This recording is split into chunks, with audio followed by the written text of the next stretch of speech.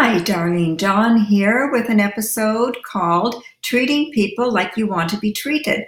And treating people like you want to be treated is so important because you never know. They might be family. And that's exactly what happened to me. So let me explain this to you. You never know who's listening to you or who is watching you. And I used to tell this to my children all the time. If they were performing, I would say, do the best you can because you never know who's in the audience watching you. And just play the best you can if you're on a team because you never know again who is watching you. So treat people like family. They might just be family. And I mean like the family that you love, not like the family that you have arguments with or the family that you don't get along with. But treat people like the family that you really love. And it goes a long way because you never know. Like I said, you could find out they're actually family and you'll be glad that you treated them well. My husband always joked about how long it took me in stores because I would always end up talking to other people and helping other people, even though I didn't work in that store. Now, a little background here. My dad had stores and I was raised with retail. So I believe it's in my DNA to help others. I would often go into a store and someone would ask my opinion, and before you knew it, I was decorating part of their home.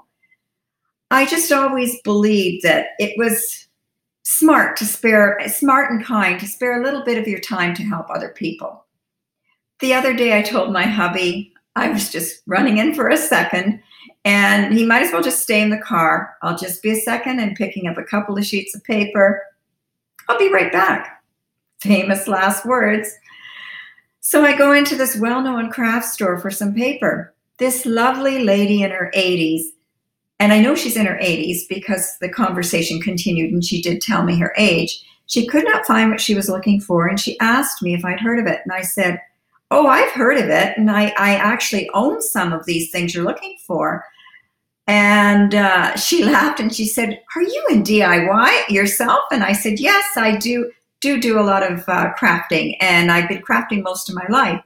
So I helped her find what she was looking for. So one thing led to another, and I knew I had to hurry, but I didn't want to cut her off because she was all excited to chat with me.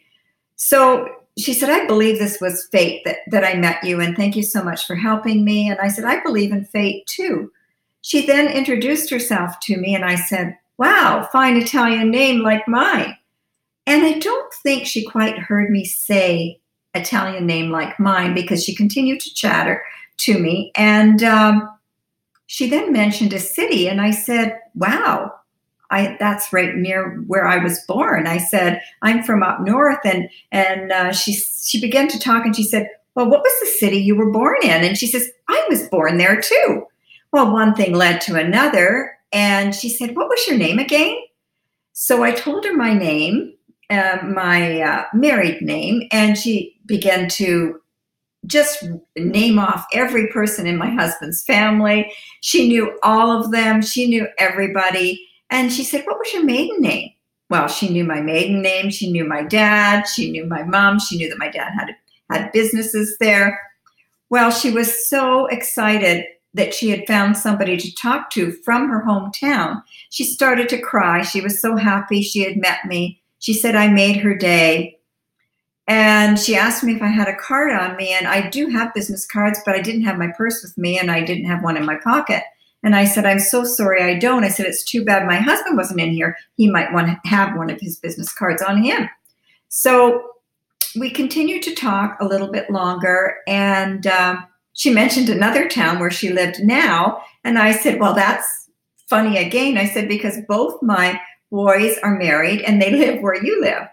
So I said, I should be able to search you out. She didn't have a computer, so there was no way I could find her that way. And by her name, I know I'll be able to find her.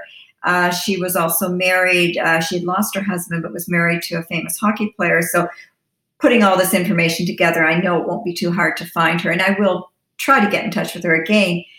And I kept saying, it's too bad my husband isn't here to hear all of this. Well, my husband finally, after waiting in the car for what probably seemed like hours to him, I believe it was about 40 minutes probably. He did finally come in, and I introduced him to this lady, and she wanted to chat some more, and we were a bit pressed for time, but we did chat with her a little bit more. And my husband did not have a card on him neither. So we continued our little chat, and she was talking about all my husband's relatives that she knew really, really well. Because when you're in an Italian family, Italian families really know a lot about other Italian families in the same town. It's like you're all related. And actually, most of us were. So to make matters a little bit short here, we both gave her a big hug, and we said our goodbyes. We said we would try and contact her, and we are going to try and connect with her. And later, my husband and I discussed it. And this all happened on my birthday. And making this lady happy was the best present in the world. She said we made her day, and seeing her laugh and smile and talk about her late husband, it was something so simple to give some attention to another human being, to make somebody happy, and to find out that you were related was just the icing on the cake. So I'll say it again. Treat people like the family you love, because you never know. They just might be part of your family. Thanks for listening. Have a wonderful day, and we'll talk soon again. Bye-bye.